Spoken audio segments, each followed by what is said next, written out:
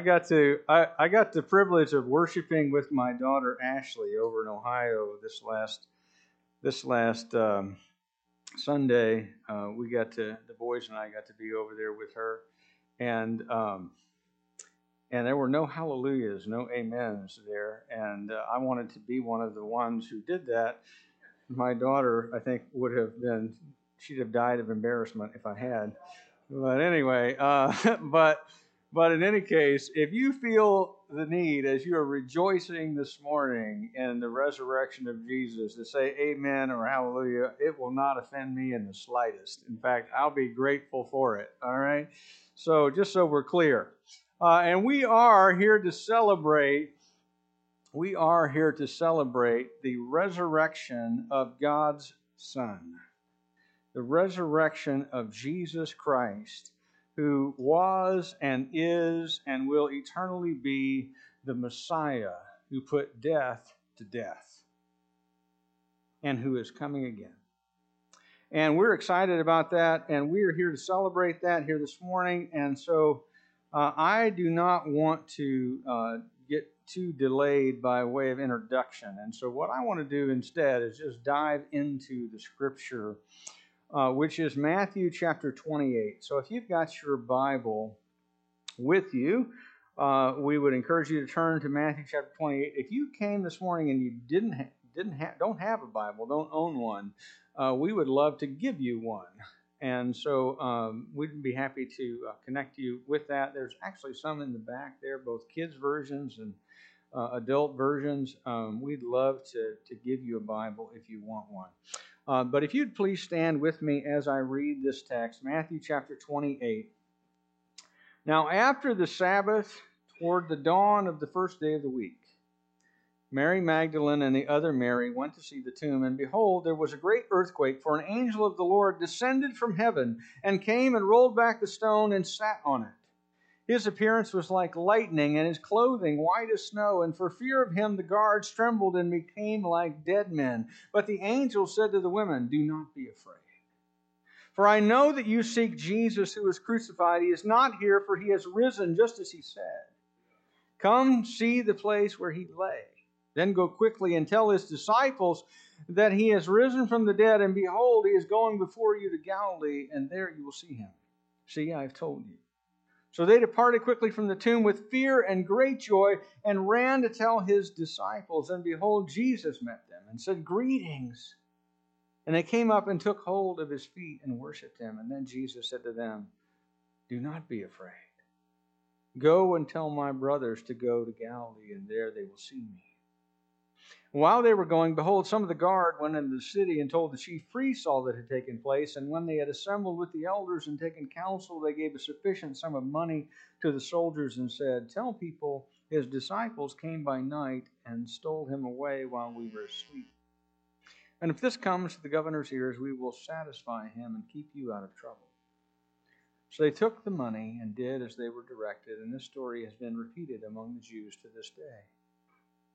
Now the 11 disciples went to Galilee, to the mountain to which Jesus had directed them. And when they saw him, they worshipped him, but some doubted. And Jesus came and said to them, "All authority in heaven and on earth has been given to me. Go therefore and make disciples of all nations, baptizing them in the name of the Father and of the Son and of the Holy Spirit, teaching them to observe all that I have commanded you. And behold, I am with you always to the end of the age." Let's pray. God, our Heavenly Father, this is a day with much to celebrate. That once a year we draw our attention to the fact that Jesus Christ has risen from the grave. Father, that is an event which has happened a long time ago, but which gives us reason to celebrate and to live our lives fearlessly every day of the year, knowing that because Jesus is alive, so too we will live, and that our sins are forgiven, that death is dead, and love has won, and Christ is conquered.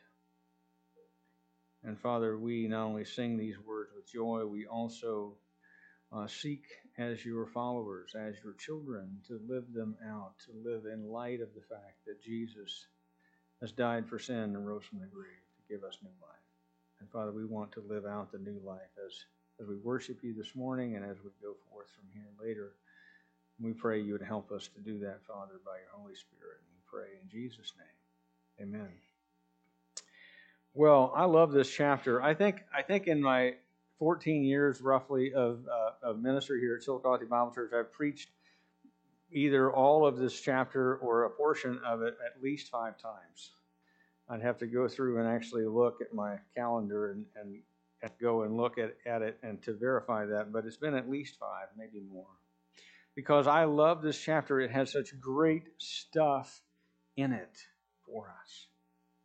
And one of the things that it shows us is that we do not need to be afraid.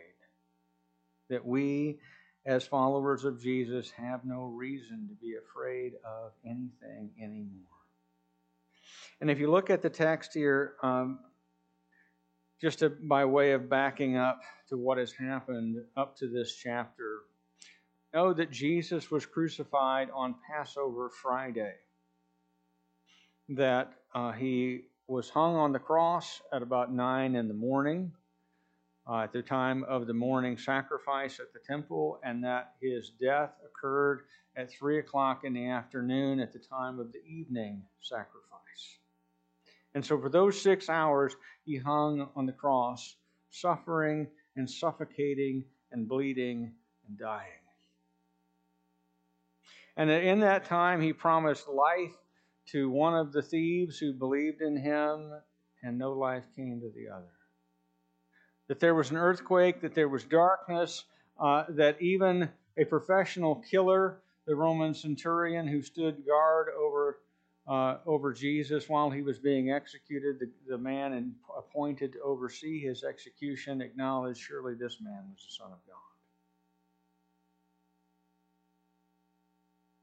But the next day, no one went to the tomb. And I'll tell you why. It's because since it was Passover, and in addition to that, the Sabbath, which began at sundown, Jesus would have been buried between 3 p.m. and sundown on that Friday. And because it was a holy day, the Sabbath would continue from Friday night all the way until sundown on Saturday. And then it would be dark, and no one could go to the tomb. After all, who wants to go to a cemetery in the dark? No one, right? That's creepy. And so you don't go to the cemetery then, and you don't go on the Sabbath. And so when do the women show up? At the first possible opportunity. Right at first light on Sunday morning. They are there.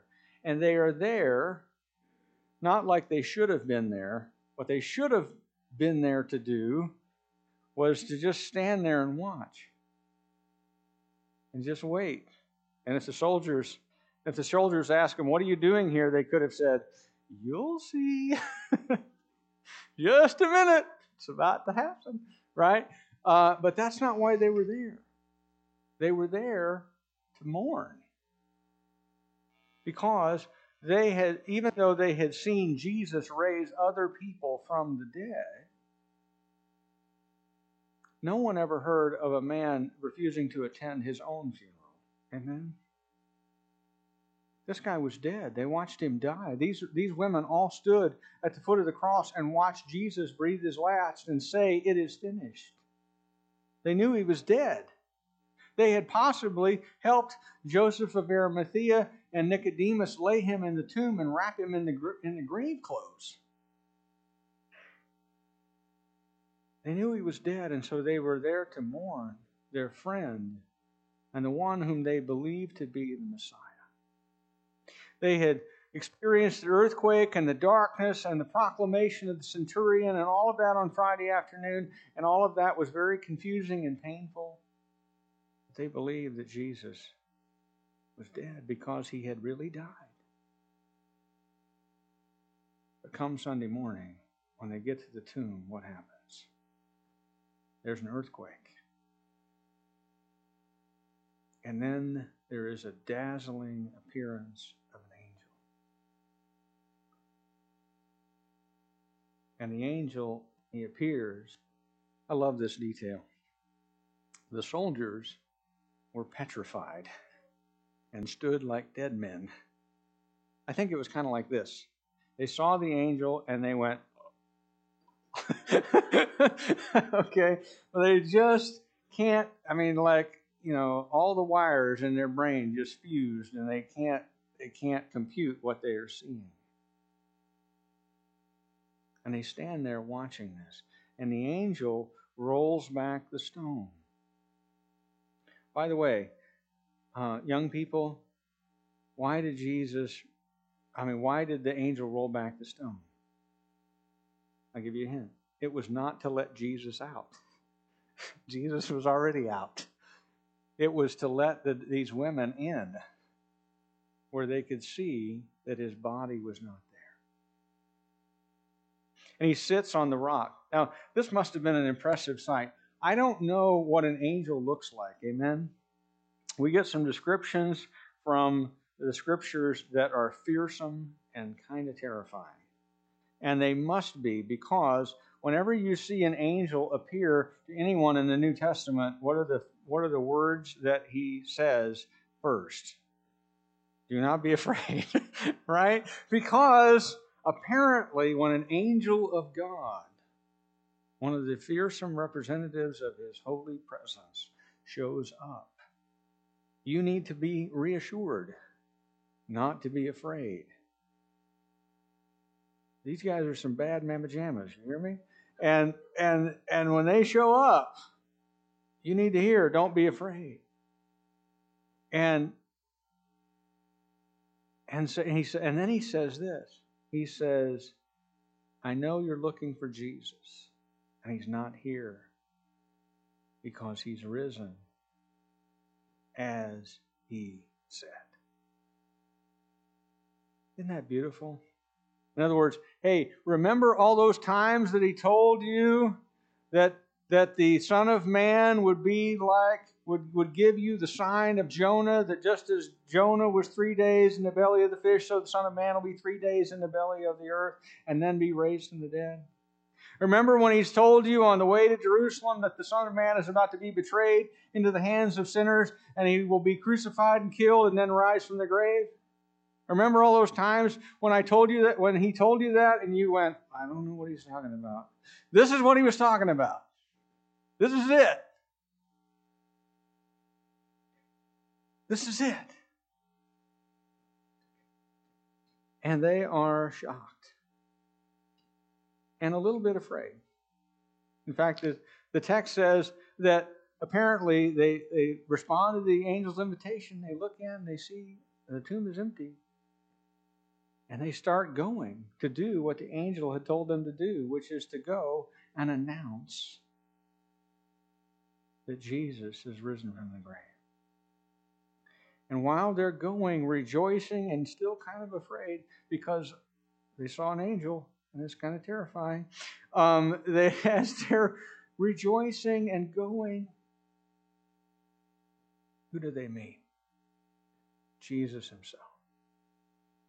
The last person they expected to see on Sunday morning is there. And he is with them.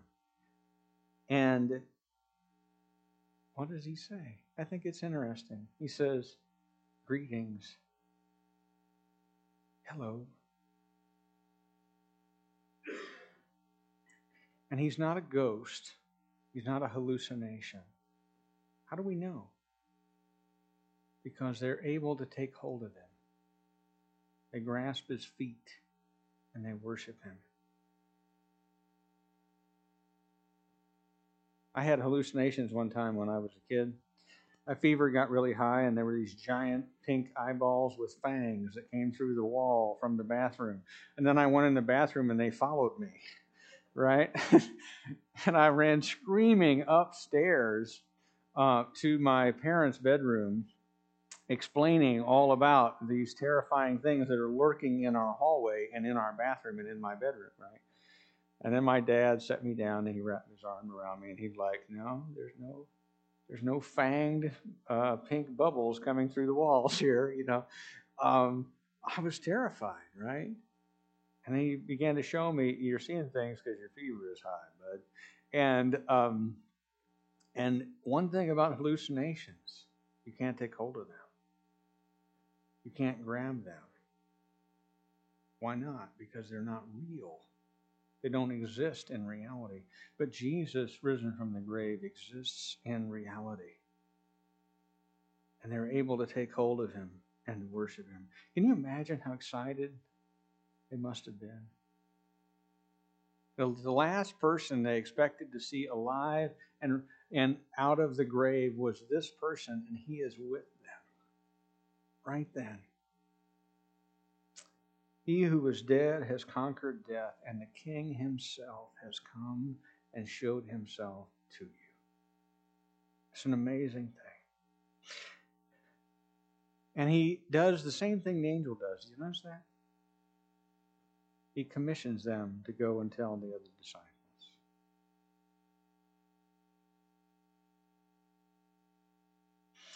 But even though these things are true, and even though they happen just like the text records, not everyone is excited about the news.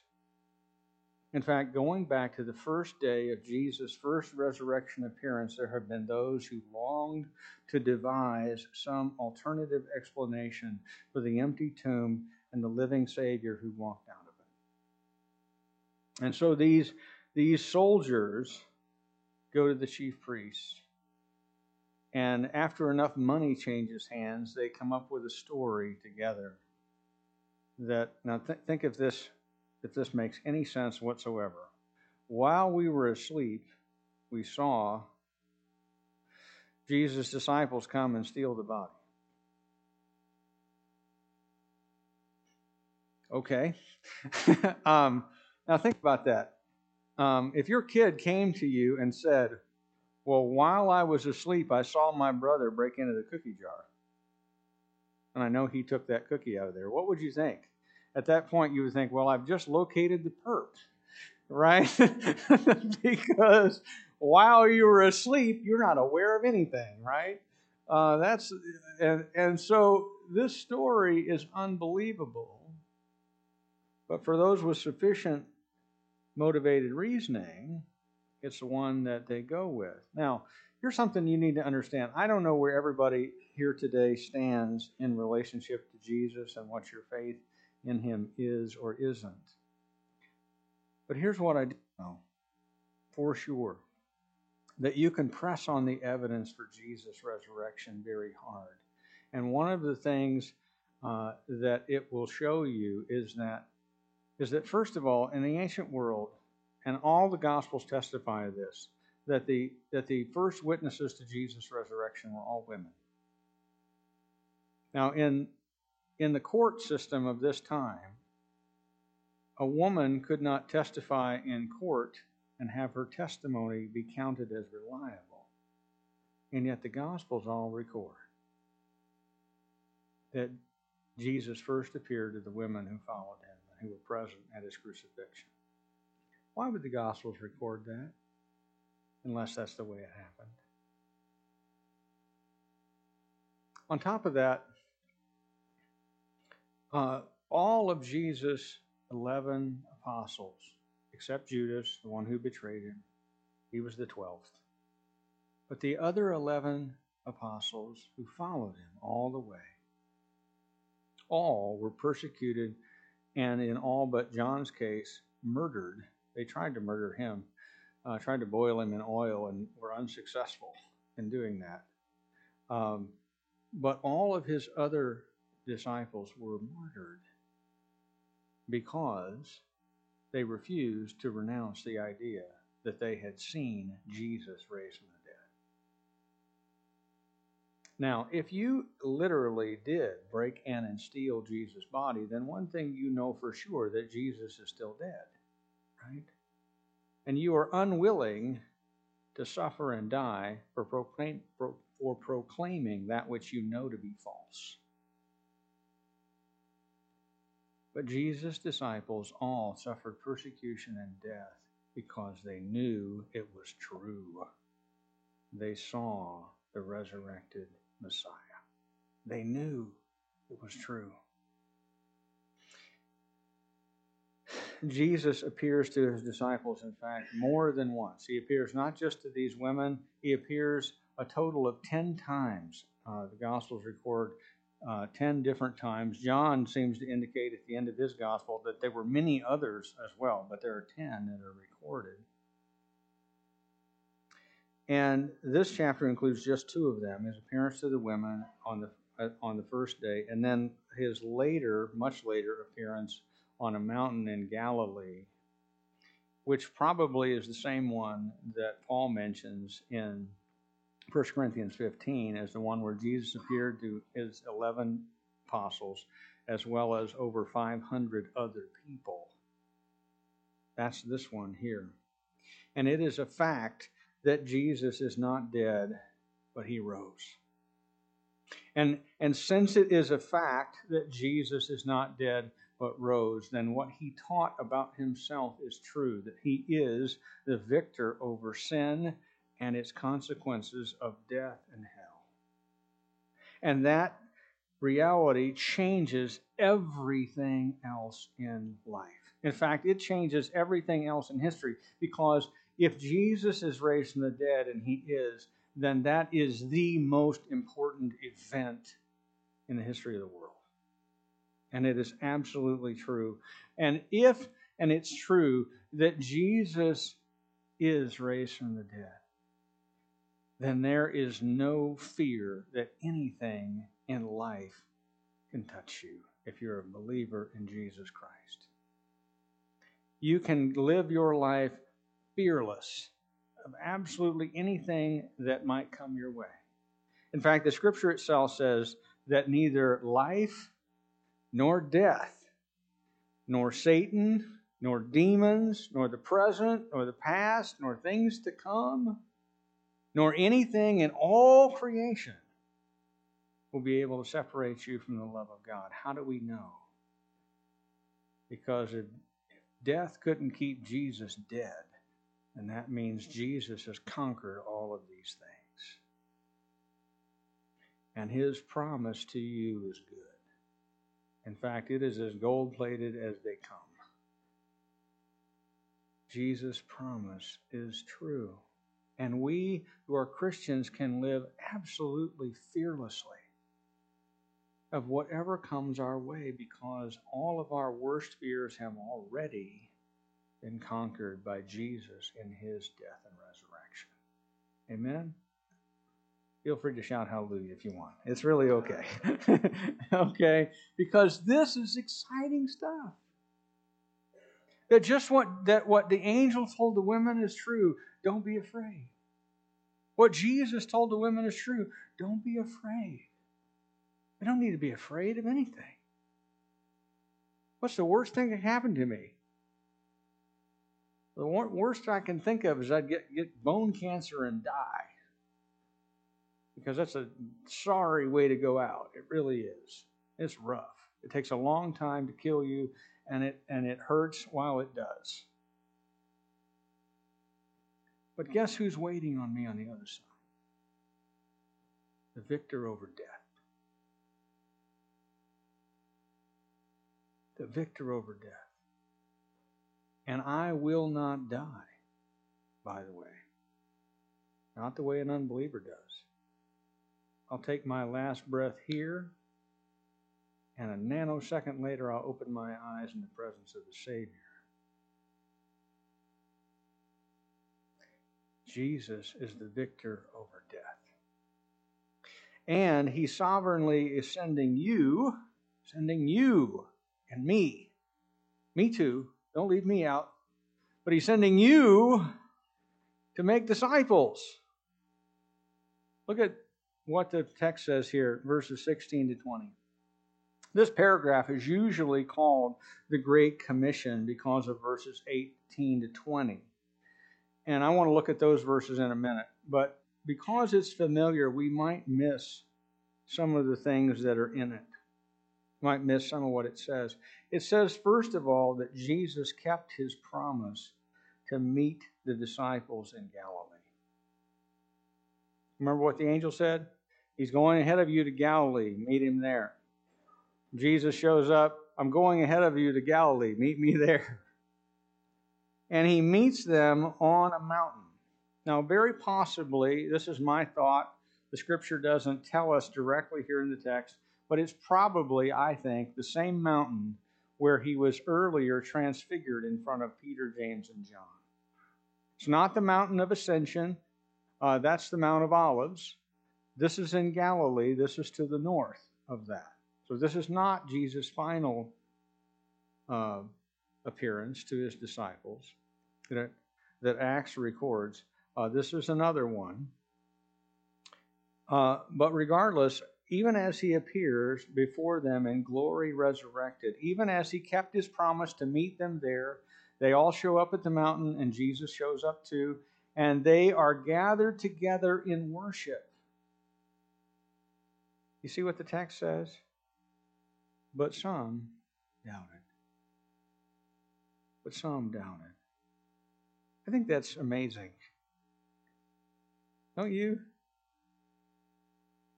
Like, I know a lot of people think, well, if I could just see the resurrected Jesus, well, then I would have no problems believing, right? But what the text here tells us is that there were among the people who saw Jesus resurrected, some who doubted. Is this really happening? Is this really happening? Is this really true? And I want to talk about that for just a second. Because some of you sitting here this morning might be experiencing that same kind of thing. That you've gathered here with your brothers and sisters to worship Jesus. Amen? That's why we're here.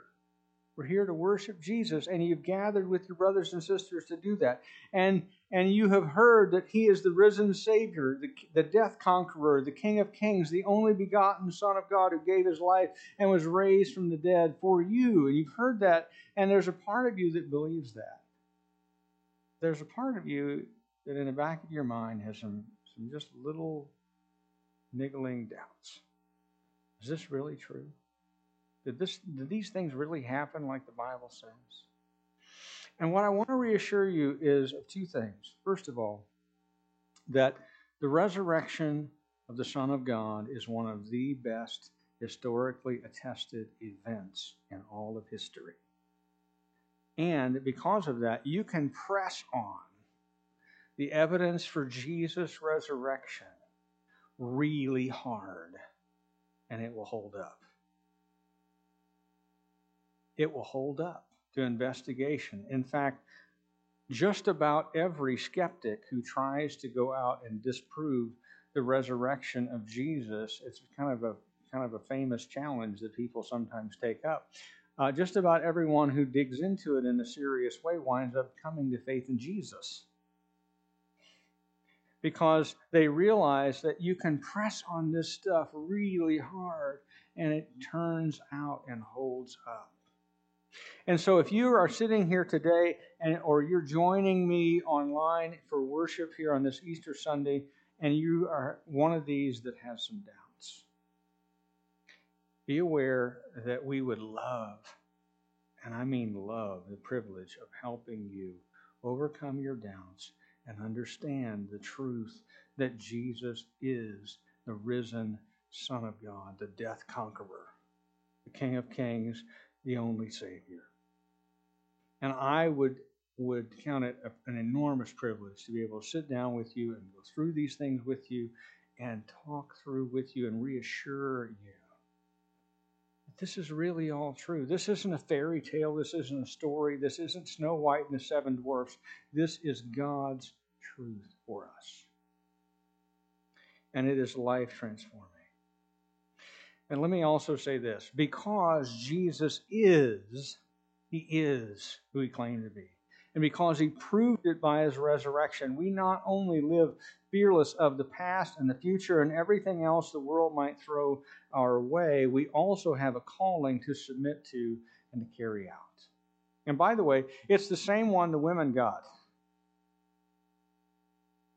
I don't know if you noticed that parallel that's here. Jesus tells the women, "Go and tell my followers to meet me. I'm going ahead of them. I'll meet them at the mountain. Guess what? When Jesus left this earth in a visible way, ascended into heaven, Acts chapter 1 records the account of this. And when it occurred, he said there was an angel that followed, and he said to all the disciples who were standing there like the soldiers, Men of Galilee, why do you stand there staring up into the sky? This same Jesus whom you saw depart in this way will come back just as he went. And in other words, what the Scripture tells us consistently is that Jesus one day will return to the mountain,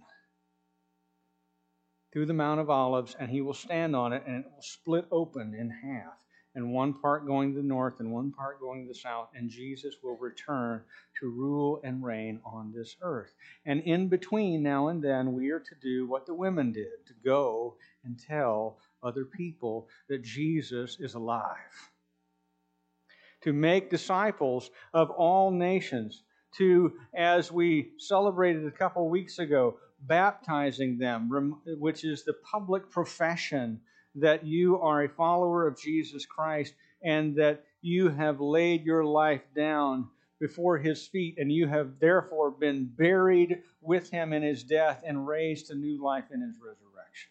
And then teaching them to observe everything I've commanded you. In other words, that there is a new life that you enter into through faith in Jesus and you live that out. And that we as people are called to walk alongside people and show them by the way we live how to live this life that is pleasing to Jesus, to make disciples. And we have a calling to do that until Jesus comes to the mountain and meets us.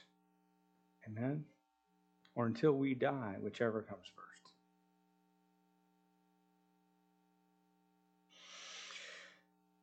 Just like Jesus commissioned the women who first witnessed his resurrection to gather his disciples and to proclaim and to prepare them to meet him, he is sending you and he is sending me into the world to be his witnesses and proclaim his resurrection from the dead. And know this in the meantime, that because Jesus is risen, he is also eternally present. I love verse 20. In fact, I think it might be my favorite verse in the whole passage. It says, do you see it? And behold, I am with you always. The text literally reads in the Greek that it was originally written in, it reads this way. I'm with you all days, every day. How about on the day that my mother died? Was Jesus with me then? Right? But yeah, now my mother's alive. But if you're on the day that your mother dies, is Jesus with you? Yes. Is Jesus with you on the day that you sit in the oncologist's office and he gives you that news that you do not want to hear? Yes. Is Jesus with you when you sit in your OB/GYN's office and they say to you, I'm very sorry, you've lost the baby? Is Jesus with you then? Yes. Is Jesus with you on the day that you failed the class? Yes. Is Jesus with you on the day that your spouse walks out the door never to return? Yes. Is Jesus with you on the day that your child proclaims, I hate you and I never want to see you again? Yes. Is Jesus with you on your wedding day? Yes. Is Jesus with you on the day your child is born? Yes. Is Jesus with you on the day when you renew your vows? Yes. Is Jesus with you on every single solitary day between now and glory? Yes. Jesus is with you every single day. And because he is with you every single day, he empowers and equips and enables everything that he asks us to do. He is walking right alongside us as we make disciples, as we go through pain and suffering and rejoicing and happiness, all of it together, we make disciples until the day that Jesus comes again to the mountain. Now, let's pray and let's celebrate and let's rejoice in the salvation we have as we celebrate the Lord's table. Father, we pray in celebration of the fact that Jesus is not only alive, but He's given us a job. And we pray, Father, that by your Holy Spirit, that we might be thoroughly equipped to carry it out, to go into all the world, to every tribe, every nation, every people group, every language, and proclaim this fact that Jesus Christ died for our sins and was raised from the dead to give us new life, and there is a new life to live. And the way you live it is by following what Jesus has commanded. God, our Heavenly Father, we just thank you for all you've done. All you've done for us in Jesus, all you continue to do for us in every single day until glory comes. And Father, we pray we might be faithful, that we might be men and women and boys and girls like Caleb, who when he was an old man said, "Give me the hill country with the giants. Let me go where it's hard. Let me serve the Lord where it's difficult until the last day comes. Let me keep swinging." And Father, that is my prayer for us this morning, that we would keep swinging until Jesus meets us at the mountain once more. And Father, we pray in Jesus' name, amen.